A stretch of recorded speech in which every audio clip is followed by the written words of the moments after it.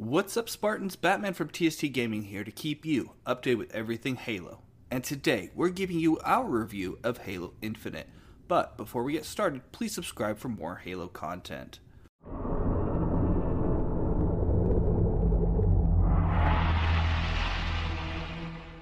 As we've seen in the trailers, Master Chief is awoken after floating through space, and his suit is jump-started by a new character known as the Pilot. Also in the trailer, we're introduced to the weapon, otherwise known as Cortana 2.0. And after arriving on Zeta Halo, they get to work on fighting against the banished occupation on this ring. With this being Halo's first truly open world environment, I was very impressed with how well the game handled. Now, I played it on an Xbox Series X, so naturally it would perform a little bit better on this console versus maybe the Xbox One. But I have looked at reviews from last gen's consoles, and so far it's been working well on their side. The campaign itself is very fun. There's a lot of weapons, a lot of boss fights. The graphics are fantastic. There's a lot of story elements that really humanize the Chief, as well as showing how much he's grown as a character. Now, as far as the multiplayer goes, the multiplayer is a lot of fun, and the thing that seemed to be the general consensus from my point of view was that with Halo 4, the campaign story was praised, but the multiplayer was not.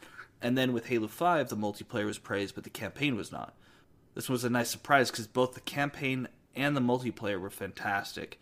The story itself, while not game-breaking by any means, does set it up nicely for future content, which it's sure to have, given that they've said that Halo Infinite is going to be the next Halo for the next 10 years.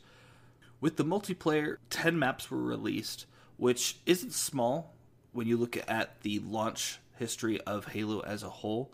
However, 7 of those maps are for Arena, 3 of them are Big Team, and of those 7, 2 are a little bit too big to be used in every scenario. With only 10 maps and 4 more months on the season, there's not a whole lot of content. Now, there is a lot of replayability with the current content that we have.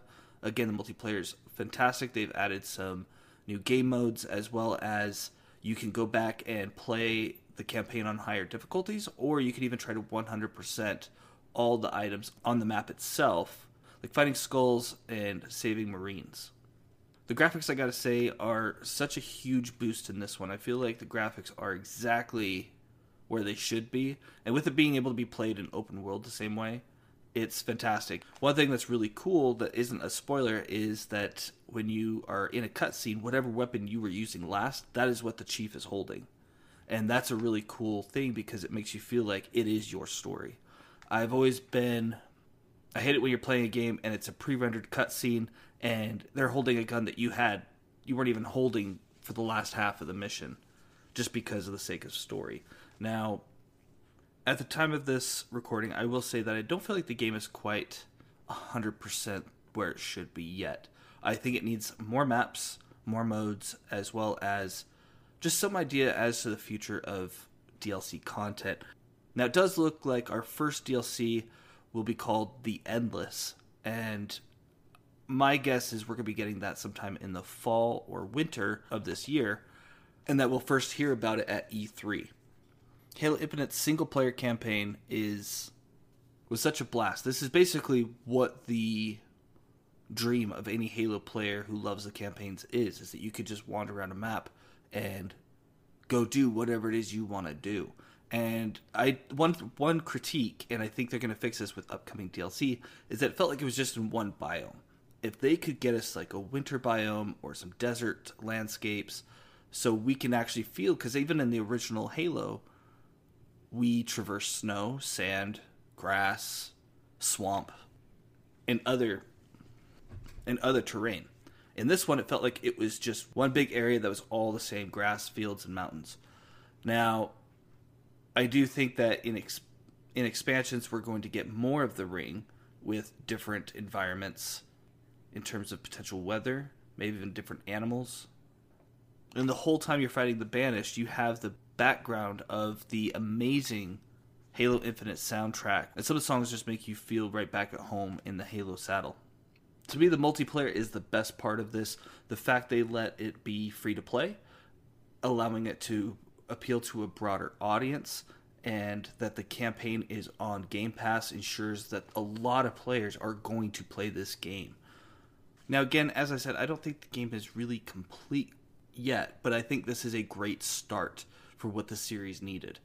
Revitalizing not just the campaign side of things, but the multiplayer as well. It's the first main Halo title in over 6 years, and in my opinion, it was worth the wait. To rank this game, I would give it an 8 out of 10, mostly because I feel like there's more that needs to be done for the game to be a 10. But the feeling of the game, the gameplay itself, is fantastic. I love jumping back in and playing multiplayer. There's so many weapons to master. They also have the perfect way to onboard new players. They have the academy, they have the weapon drills, they have the training mode, and they added bots as well, which is a lot of fun, which allows you to truly build up your skill over time rather than just jump right into multiplayer with people online or even rank. While the game itself is not perfect, I truly believe it's going to be one of the most popular games for this generation's hardware. And that's all we have for today. If you did enjoy this video, please like and subscribe. Thank you for watching TSD Gaming, and until next time, just play.